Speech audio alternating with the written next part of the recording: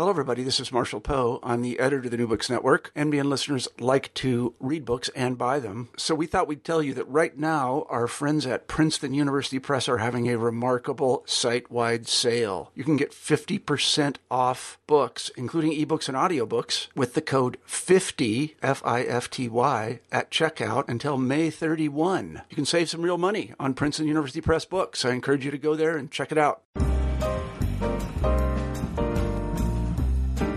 Hello, this is Jim Stein, your host for New Books in Mathematics. The book under discussion today is Brian Clegg's latest work, The Reality Frame, which covers Einstein's theory of relativity and a whole lot more. Simply as an exposition of Einstein's theories, the book is excellent. It's beautifully organized and delivered with Brian's usual clarity and insight. But what makes the book transcend the usual work on this subject is that Brian looks at relativity as a concept that can help us understand what distinguishes humanity as a species and where our species fits into the universe. Brian, welcome again to the show. Thanks, Jim. It's a pleasure. The subtitle of the book is Relativity and Our Place in the Universe. How do you go about the task of weaving the two together? I think that having a good grasp of relativity helps us, if you like, establish where we stand. Historically, I think we tended to think of ourselves as being too important, the center of the universe. But since the scientific revolution, science has pushed us the other way, emphasizing how insignificant we are. And I think when you look at our position, making realistic comparisons, which is what relativity is about, we've actually done remarkably well. Yeah, I think we have done remarkably well, given that we've only had 180,000 years to work at it as a species, and maybe only 5,000 years when we actually did any science.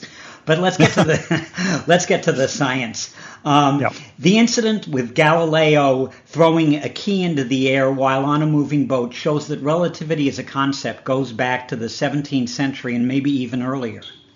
Yeah, what Galileo was aware of is that it's meaningless to talk of movement without saying what you're moving with respect to. And that's really what relativity is about.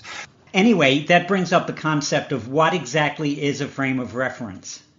Indeed, when you see things relativistically, you need to establish what your position is relative to the thing you're observing. And the frame of reference is the context in which you see something. So, for instance, a familiar argument from history is whether the Earth goes around the sun or the sun goes around the Earth. And when we say that the Earth goes around the sun, that's looking from an external frame of reference, which is very sensible when you're thinking about orbits. But there's nothing wrong, actually, with using the frame of reference of the Earth's surface, the traditional way of saying the sun rises and sets, as long as we're aware of that's what we're doing. If I'm sat on a train, the train isn't moving as far as I'm concerned. It's the world that's moving backwards around us. It's really a matter of how you look at things, and that's really important in physics to get things right. Yeah, I seem to recall that Ernst Mach was involved in a discussion of that particular thing, but that was a part of physics that I didn't really understand too well. So I'm glad I had an opportunity to read your book. And speaking of which, why and how should relativity be included in the educational curriculum? How do you believe relativity transcends its usual place in the physical sciences? It's really just because relativity is about how we see things, and it's very easy to assume that our own frame of reference is the only valid one. But in so many things, whether you're talking politics or religion as much as the sciences, having a grasp of relativity is essential to get an effective view. So, one viewpoint is not necessarily the only viewpoint, is one of the things relativity teaches us. Yeah, and that's a lesson we could be learning on a lot of different fronts today. Yeah.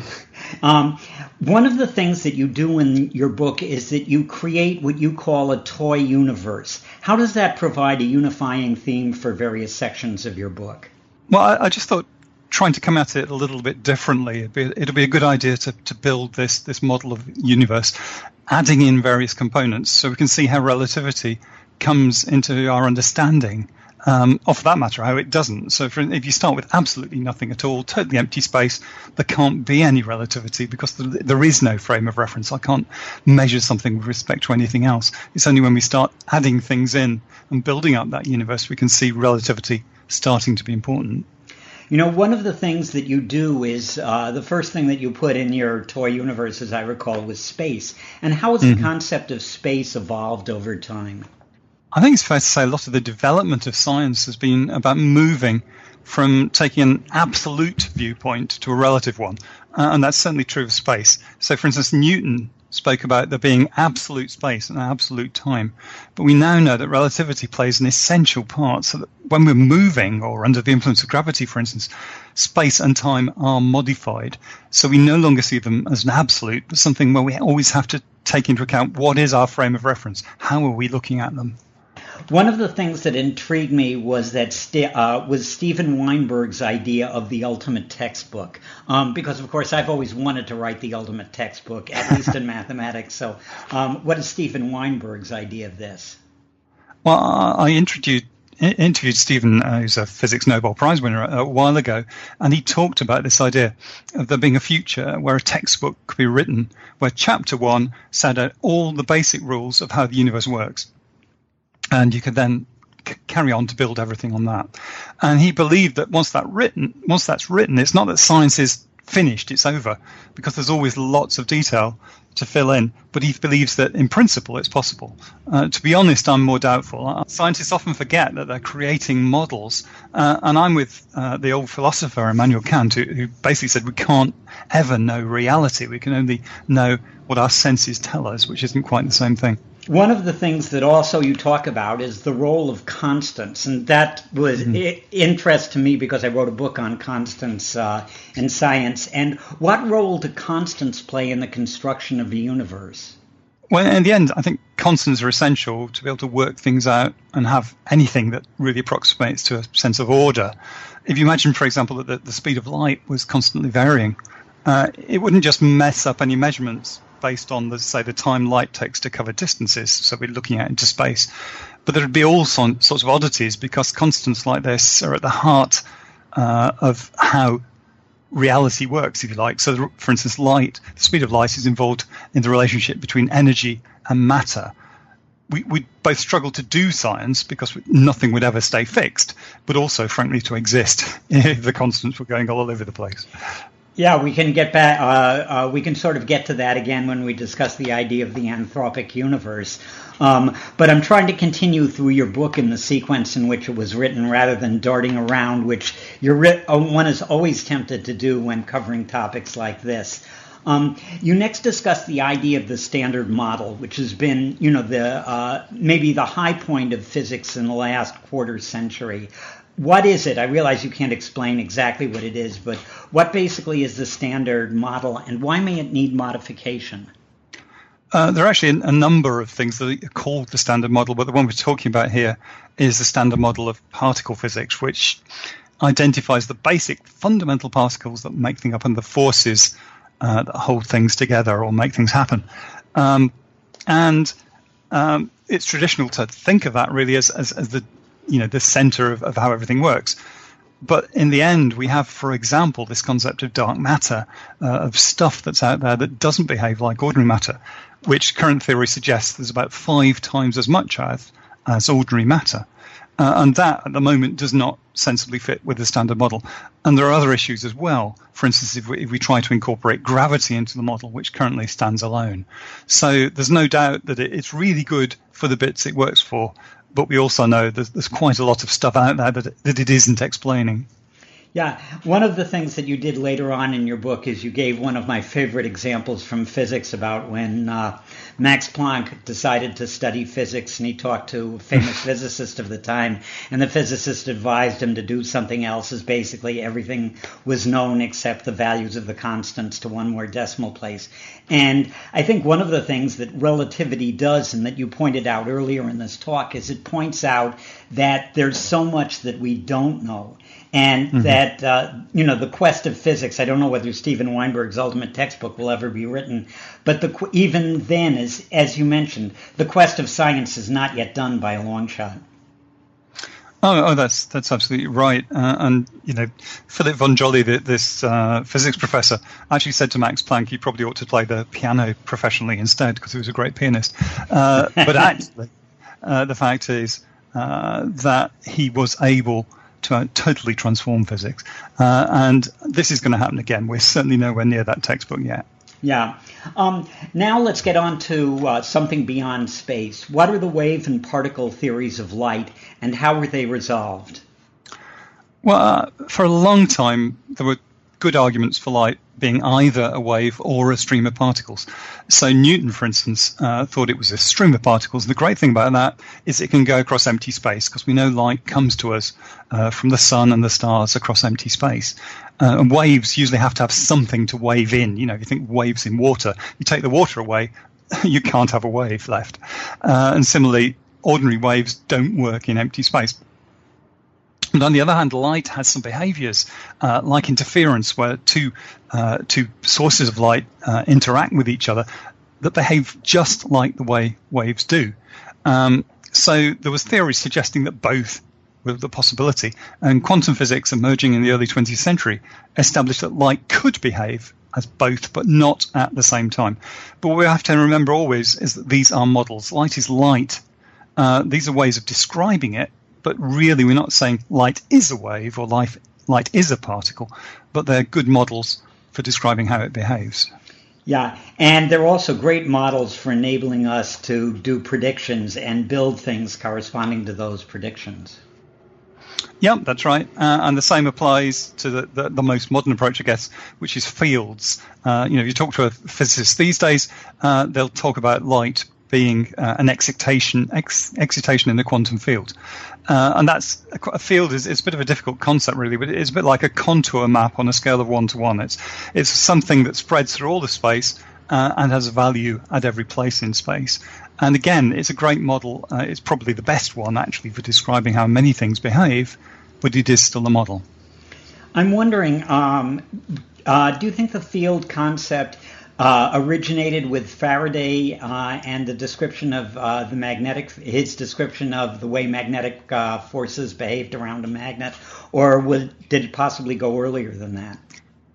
I think Faraday certainly was the one who very much brought it to the center of attention, so that then when Maxwell was working after him, he was inspired by Faraday. Faraday was in no way, a modern scientist, a modern physicist. He was mathematically had very little experience at all, but he had a great grasp for sort of like the feeling of reality, the feeling of nature, and this idea of a field was something he put together to describe how magnetism works, and it's really been extended from there to develop this concept of quantum fields that we use today. You alluded earlier to dark matter and the fact that it would be used to, it's one of the things that has to be taken into account when we modify the standard model. What problems does dark matter solve? Well, it dates back to the 30s when an astronomer called Fritz Zwicky was the first to notice that there was something weird about the way that clusters of galaxies moved around. Because basically pretty well everything in the universe spins. And when something spins around, if it spins too fast, bits fly off it because the force holding it together isn't strong enough to keep things in.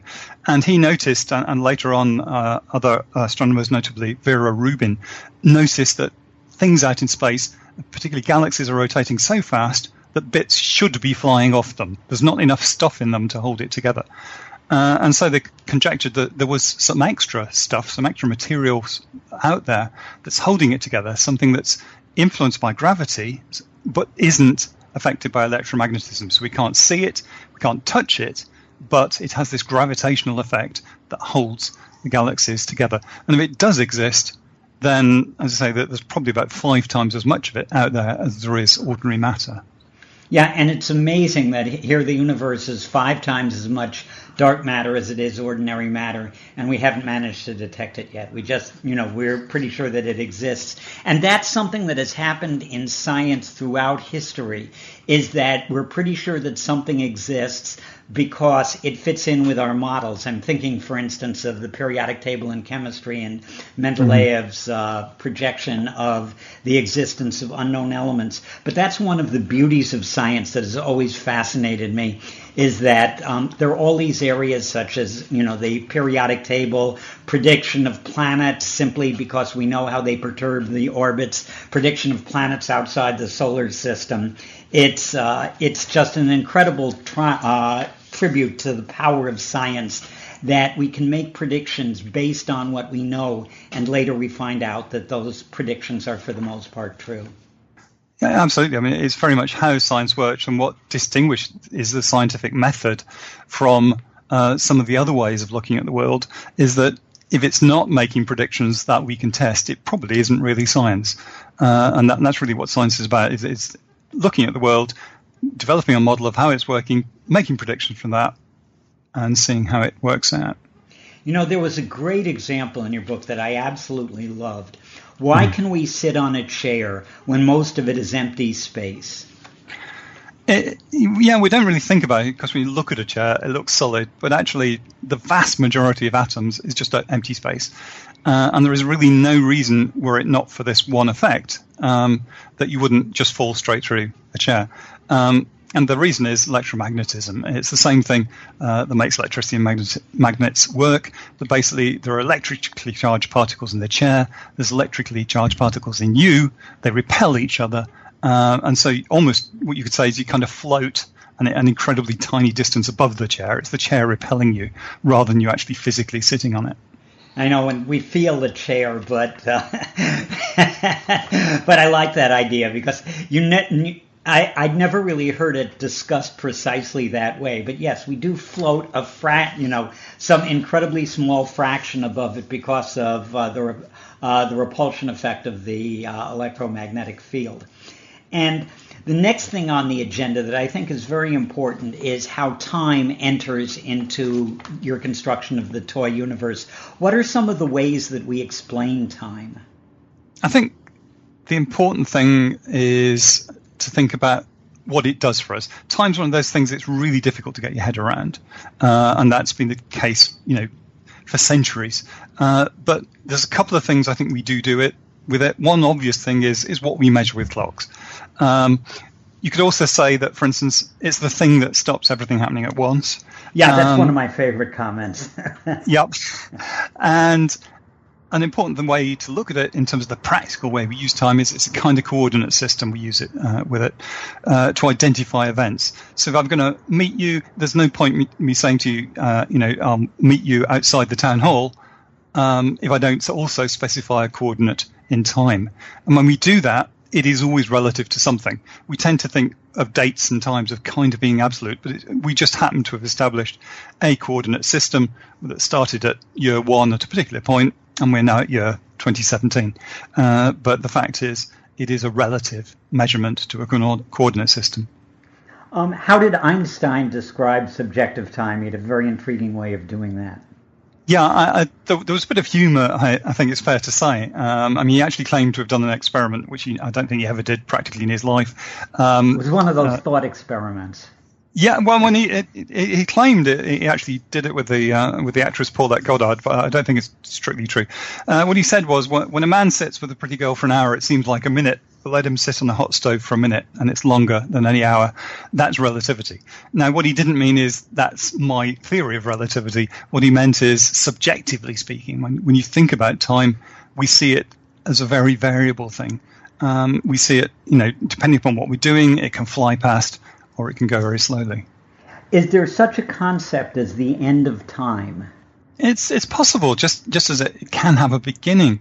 I think the simplest way of thinking of it is, for instance, if you imagine a universe that's running down, as far as we're aware, the universe is basically running down, so that eventually everything becomes more spread out, lower and lower energy, until there's nothing measurable happening. You could argue that time is no longer meaningful because there's nothing to measure it relative to. If nothing's changing, how can you tell there is such a thing as time?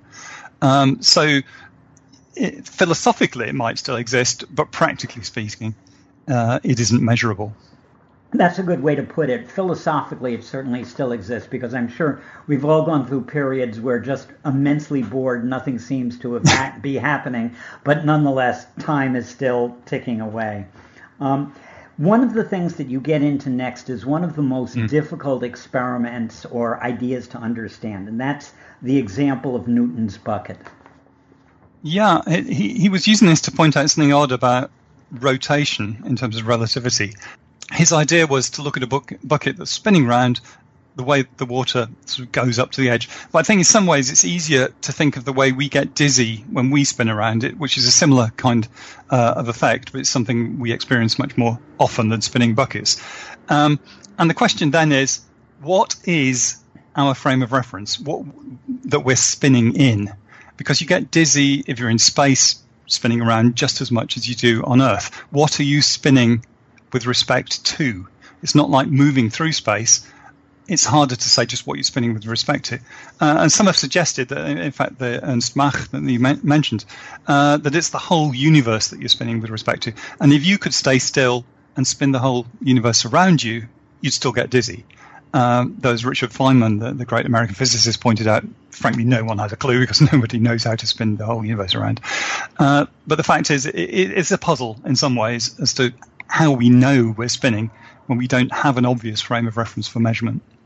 Spinning, angular motion is one of the most difficult concepts in physics. I found when I was taking physics, one of the reasons that I segued into mathematics, because some of you pointed out earlier that Faraday was a great physicist, even though he had no mathematics, but he had an intimate sense of reality. For me, I was never a great mathematician, but my ability to make the connection between the mathematics and and reality was not what it should have been for a physicist. But I've always enjoyed reading about physicists and physics, and that's one of the reasons that I was so eager to read your book, especially when you started discussing Einstein's theories of relativity. So what are some of the key features of Einstein's theory of special relativity?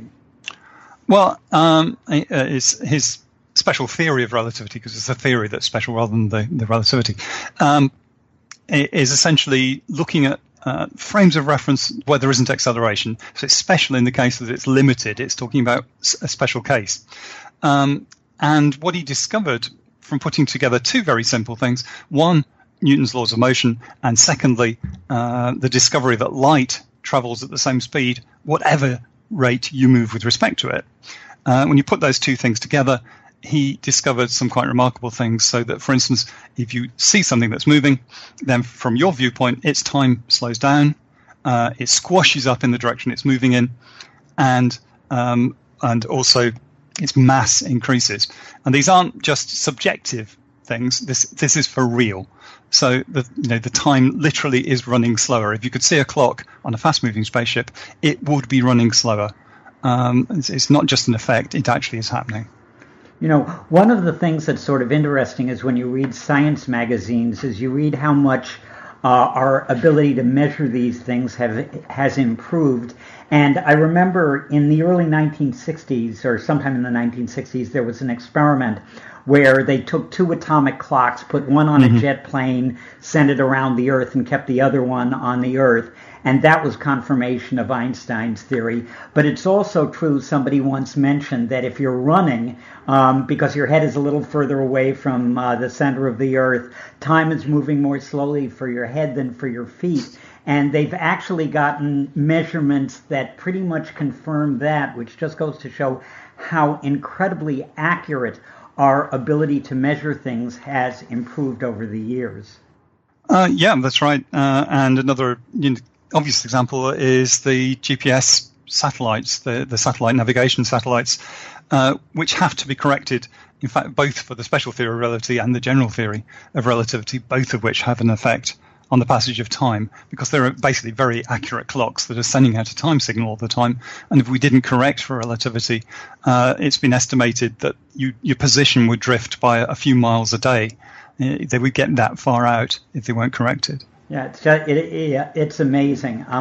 One of the things about the theory of relativity is that it introduces from some very bizarre situations, and one of them is the twins paradox. Could you explain the twins paradox and how it's resolved? Yeah, I mean, it really is the same thing as your atomic clocks, but done in a more dramatic way. So the idea is you get yourself a pair of twins, you put one on the spaceship and send her off at high speed for, say, a number of years, close to the speed of light. And when she comes back, let's say when they set off, both the twins were 21. The twin on the ship might be, say, 25, and she'll come back and find her brother on the Earth is now 40, is much older. Because basically the time is running so much slower on the spaceship than it is on the Earth, that by the time she gets back, she's actually a lot younger than her twin. And this, there's no question at all of this working. It definitely does work. There's no quite problem with it. It has been demonstrated. And the only trouble with making it work on any significant level is you have to go fairly close to the speed of light, which is not a trivial thing to do. Yeah. And speaking of the speed of light, easily the most recognizable equation in the world is Einstein's equation, E equals mc squared. What did that reveal? This actually came out of the special theory of relativity. In fact, he had an amazing year in 1905 where he produced several papers, one of which was the special theory of relativity. Another was the one that won him the Nobel Prize. But yet another was an addendum to the theory of relativity that showed that there was an equivalence between energy and mass. So it was basically saying you could relate energy and mass, that stuff, the mass of matter, could be converted into energy, energy could be converted into matter. And you've got in there that c squared, which is the speed of light squared, which is a very big number. So there's a huge amount of energy tied up in matter, which is why nuclear power, for instance, is so incredibly powerful. You know, one of the things that was pointed out, or at least emphasized, when Einstein's theory of general relativity was confirmed, is that this was a giant step beyond the way Newton viewed the universe. How did Newton perceive gravitation? Well, he tried as much as possible not to put forward a theory for how it worked, just to give a mathematical description, and a very good one, very close to what's real, of the numerical values, so how much force there is attracting two bodies. All he could really say is that things with mass attracted each other. Now, this is something we say quite happily these days. You talk about a magnet attracting something, or gravitational attraction. But back then, the word attraction really just meant you found somebody else attractive. So when he said, for instance, that the Earth attracts the moon, he seemed to be saying that they fancied each other. And some of his opponents actually described this as being occult, not meaning sort of black magic, but just hidden, secretive. There's no really obvious reason. Whereas what Einstein did was both to improve the mathematics, but also to find a reason why the gravity actually had its effect. Yeah, one of the things that characterizes Einstein's theory of general relativity, or at least I think, is the principle of equivalence. What is it and why is it so important? Yeah, he actually referred to this as his happiest thought. He said he was sitting in a chair in the Swiss Patent Office, because this came to him before he was a working scientist. And he had this thought that if you're free falling, so for instance, if you're in a lift and it just falls under the pull of gravity, then you would not feel gravity. And we know this works because if you look, for instance, at the International Space Station, it is falling, and that's why people float about. The strength of gravity up there is actually about 90% of the strength on Earth's surface. But because it's falling, people just float around. They don't feel the gravity. Luckily, it's also going sideways, so it's falling and missing, which is that's what being in an orbit is all about. So what Einstein was saying is acceleration and gravity were not just similar, but were totally equivalent, indistinguishable, the same thing in effect. And that really was the inspiration to then start thinking about how does gravity affect things? How do things with mass cause other things to move differently? How does the math of general relativity differ from the math of special relativity? I guess the simple answer is it's an awful lot more complicated. Einstein was an okay mathematician. It wasn't really his specialty.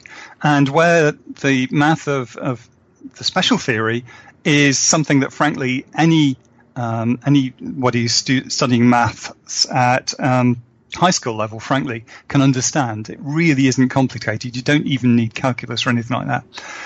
The mathematics of general relativity is much more sophisticated because it's talking about curved space. It's talking about really quite complicated theories, and also it has within it not just a couple of equations, but many equations that have to be combined together. So it is much, much harder to deal with, and you can't just sort of solve it generally. It usually has to be solved for a very specific case. I remember that one of the most impressive feats that I ever heard of in my life was performed by a German physicist during World War I. He got a copy of Einstein's theory of general relativity, read it, and found a solution to it while he was on the battlefield, or at least involved in taking part in World War I. And how you can do mathematics of complexity under those circumstances is absolutely beyond me. That's right. Yeah, he was called Schwarzschild, and essentially it was he made the solution that would lead to the idea of black holes eventually, and it was pretty much on the battlefield indeed. Yeah, black holes are one of the ways that we test the theory of relativity, I think. Are there others? Absolutely. I mean, the most recent and interesting one, I guess, is gravitational waves, where there was quite a big, I think, media coverage when it was announced in early 2016 that the previous year they'd been detected. And this was something that Einstein predicted way back in 1916. Although, funnily enough, a lot of the media coverage said that what had happened proved Einstein right. In some ways it did, because it was yet more confirmation of general relativity, although frankly we were pretty certain about it already. But actually, in a way, it proved him wrong, because he always said gravitational waves should exist, but we will never detect them because they are going to be so weak. And they are incredibly weak. It's an amazing bit of science that they did detect them. But what it makes us able to do is produce a breakthrough in astronomy, arguably the first big new way of observing the universe since telescopes. And it's given us already the first direct detection of black holes. Beforehand, we've only ever seen indirectly the things that black holes affect around them, where this is directly detecting a wave that's coming from a pair of black holes. Yeah, it's just amazing. We live in amazing times, no question about that. What do you consider to be the essential steps in getting from your toy universe to one that contains us? Well, I must admit, I didn't really intend to go all the way and build one for real. Like all models, it's very simplified.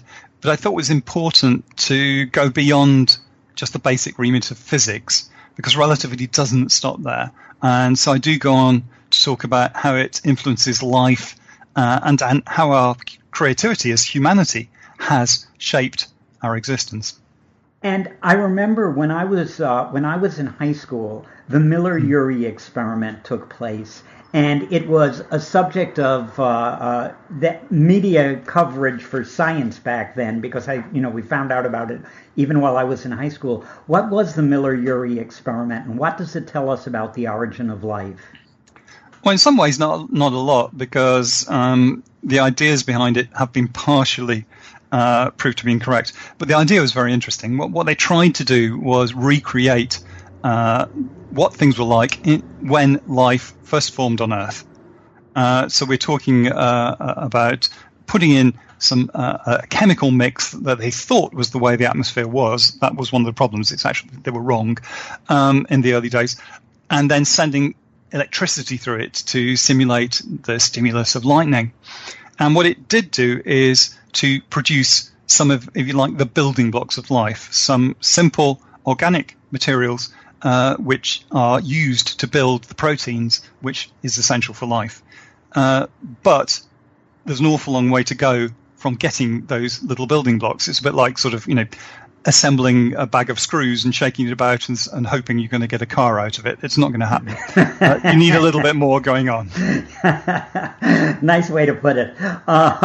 One of the great conflicts that you would have thought would have been resolved by now, but hasn't been, at least in the United States and probably throughout other areas of the world, is the eventual resolution between the theories of evolution and of intelligent design. This is one of the ways in which your book differs from standard theories of relativity. You discuss topics that are controversial and topics that deal with things just beyond the basic science that Einstein created. So what do you see as the eventual resolution between these two theories?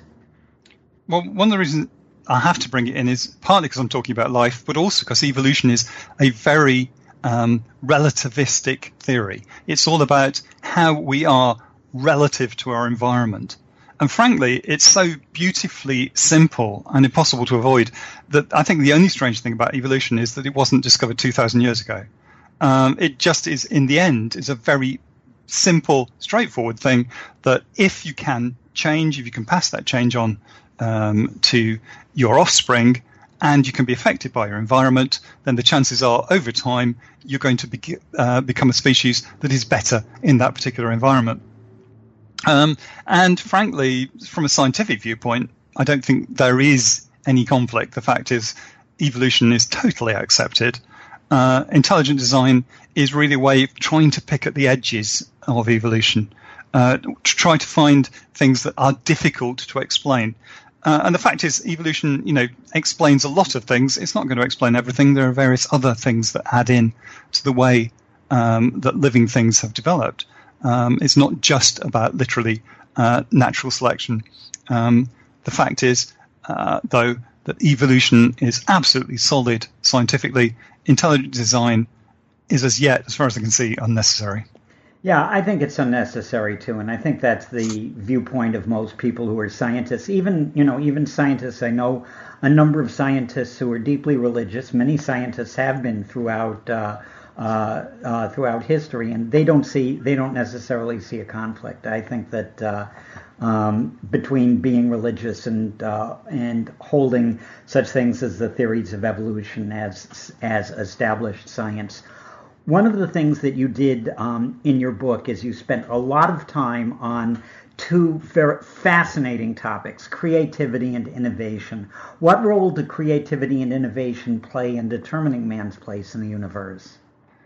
I think they're absolutely essential because the way we as humans are fundamentally different, I'd suggest, is that we actively change our frame of reference. So we change our environment rather than allowing it to change us. And creativity and innovation, they're a way of looking at things differently. We actually have to change our frame of reference to see things differently and, as a result, do something in a different way. So evolution relies effectively on us being changed by our environment. What creativity and innovation allows us to do is change the environment so we're in the driving seat. So it totally changes the way we look at things and how things develop. Is there a difference between creativity and innovation? And to be honest, the words are quite often used interchangeably. I think it can be quite convenient to think of creativity as coming up with ideas and innovation being about making those ideas work in some practical sense.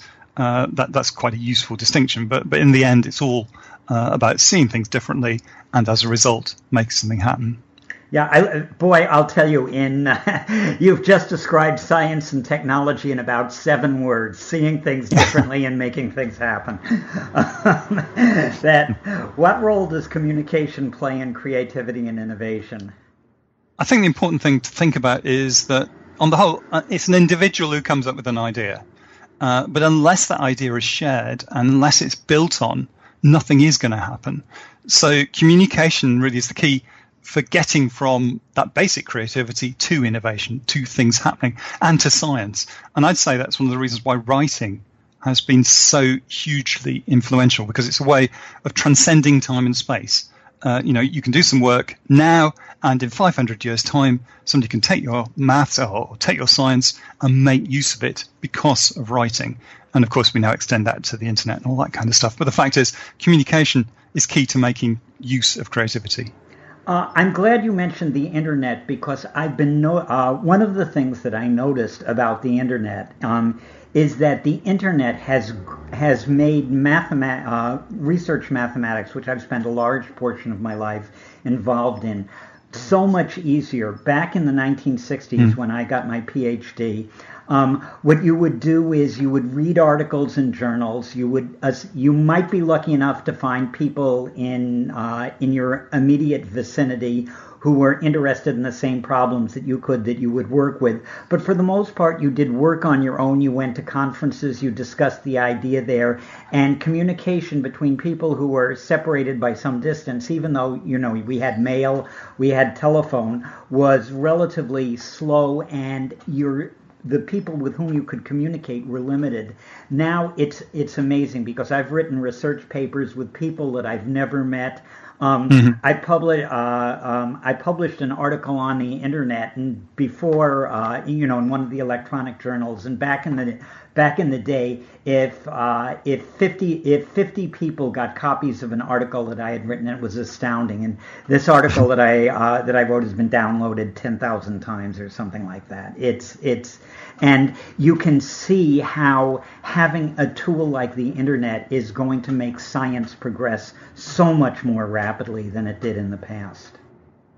I think that's absolutely right. One of the important things about science is peer review, the ability for other people to see your work and comment on it. And traditionally, again, this has relied on paper journals, on reviewers having to do that. Now we have things like pre-publishing where people can put something online, other people can look at it and comment on it very early. And it actually can do a lot more to make things happen. Yeah, it makes things so much more efficient. It's just, it's just incredible. How do you think evolution has influenced creativity and innovation? I think what's interesting is that if you compare human beings to chimpanzees, that the chimps have evolved more in the last 100,000 years rather than we have. But our creativity has allowed us to produce a kind of super evolution. So, for instance, animals might take millions of years to evolve the ability to fly, but we only took a few thousand years of knowledge, if you like, to innovate enough to make airplanes. Evolution itself, in some ways, it has become less important because of creativity and innovation. But it is still going on, of course. Yeah, and now we're starting to reach the end of your book, and it did introduce some things that I'd never heard of. For instance, one was the British experiment involving summertime. That's not summertime. There's a space between summer and time for those who are listening. And how does it help explain one of the dilemmas faced by rationality? Yeah, it was quite interesting. It was back in 1968. And the British government experimented with keeping daylight saving all the year round. And it actually significantly reduced road casualties because it was light more of the time when people were typically driving. But the experiment was scrapped before it was finished because although it had an obvious benefit, there were some people who were injured as a result of it because it was darker in the mornings. And so the choice was between the actual people who got injured and killed and many more theoretical people who were being saved. Now, rationally speaking, if you're in Mr. Spock mode, you go for the theoretical people who are being saved because a lot more people are not going to be hurt. But the fact is, the way we deal with things as human beings isn't always rational.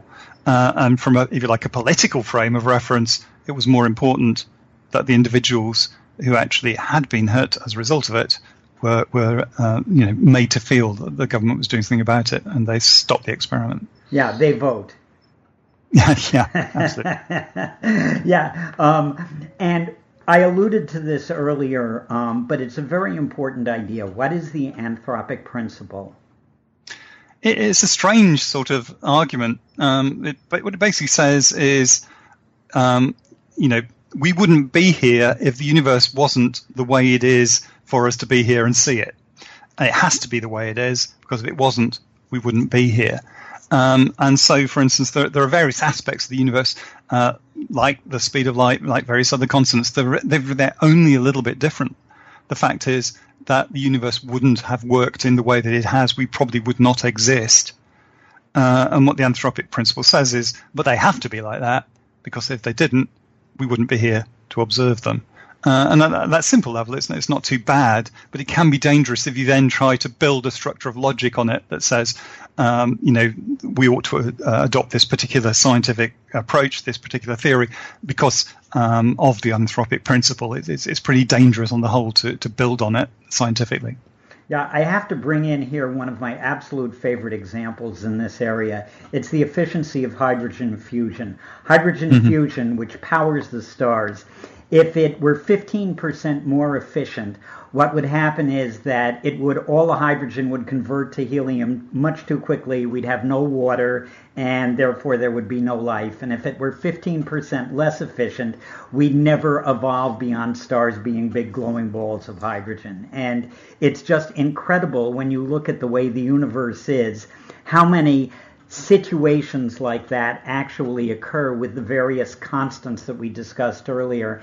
And I like the explanation. The one that's most philosophically satisfying to me is the idea of the multiverse, is that there's a huge multiverse out there, and all these various combinations are being tried in all the different compartments of the universe. And here we are in one in which the efficiency of hydrogen fusion is what it is, and so we're here, but there are a whole bunch of empty universes out there. Yeah, that's right. I mean, I must admit, I have mixed feelings about it. From my viewpoint, some ways it feels just a little bit unlikely in terms of Occam's razor, Yeah. But on the other hand, some aspects of there being a multiverse do make some kind of sense. That yes, it may be there are other bits of the universe or the whole multiverse where the laws of nature are different, and there obviously we couldn't exist. We have to be in the bits where it is okay. So it's interesting, but it's not something you can ever test. That's the thing, I think. So in a sense, don't count it's not on it. Totally correct. Okay, you know the dangers of saying Sure. it's not something we can ever test. That's happened in science a number of times before, and normally predictions like that, that you live to regret them. But we won't hold you to it. Why is the statement everything is relative not the same thing as everything has equal value? I think they're almost opposites, because everything's relative says we need other things to measure against to understand our frame of reference. It certainly doesn't mean anything goes, and it's not sort of vague and waffly. It's precise. It's about measurement. If we didn't have relativity, you couldn't assign anything, arguably, or many things, a value. However, that says nothing about, everything has to be okay. The fact is, in science, we often can disprove things, and the fact is that many of the ideas that perhaps use slightly fluffy ideas around relativity or quantum theory or whatever, they're just using the words. They're not really looking at how science works and doing something in a scientific way. Yeah, I hate it when that happens, and I'm sure you do too. I'd like to conclude with what is probably an extremely important question that you don't see asked or attempts to answer in books like this, and I think it's an incredibly important one. What dangers does science present, and what dangers does it face?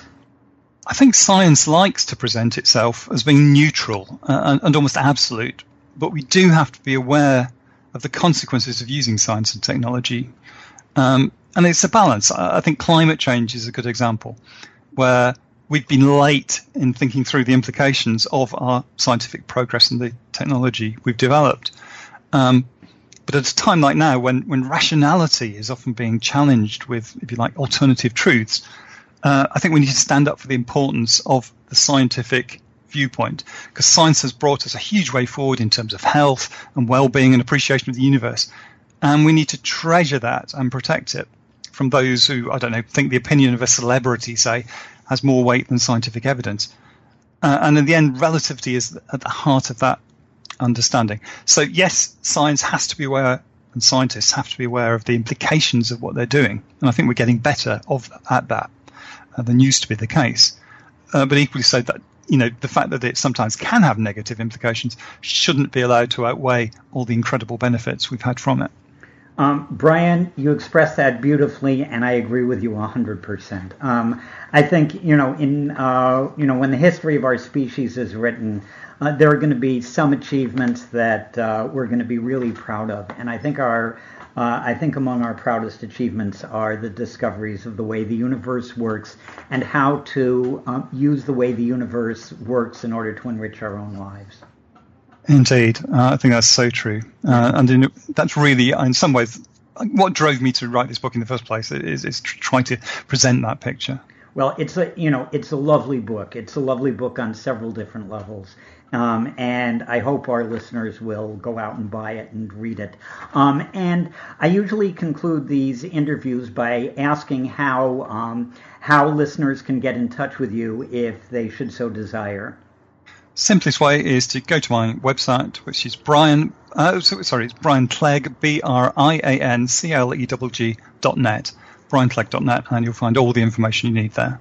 Okay, and do you have any projects on the horizon? There's always something. Literally this week, I will be sending into the publisher a short book on gravitational waves, the topic we mentioned earlier, because it is just a fascinating subject. Okay, it is a fascinating subject, and you'd better have something about Stein 2051b in there. Put it in. If it isn't there, put it in. Yeah, well, it's referred to indirectly, shall we say. Oh, okay. Brian, it's been a pleasure. Okay, thank you very much. And thank you. Take care.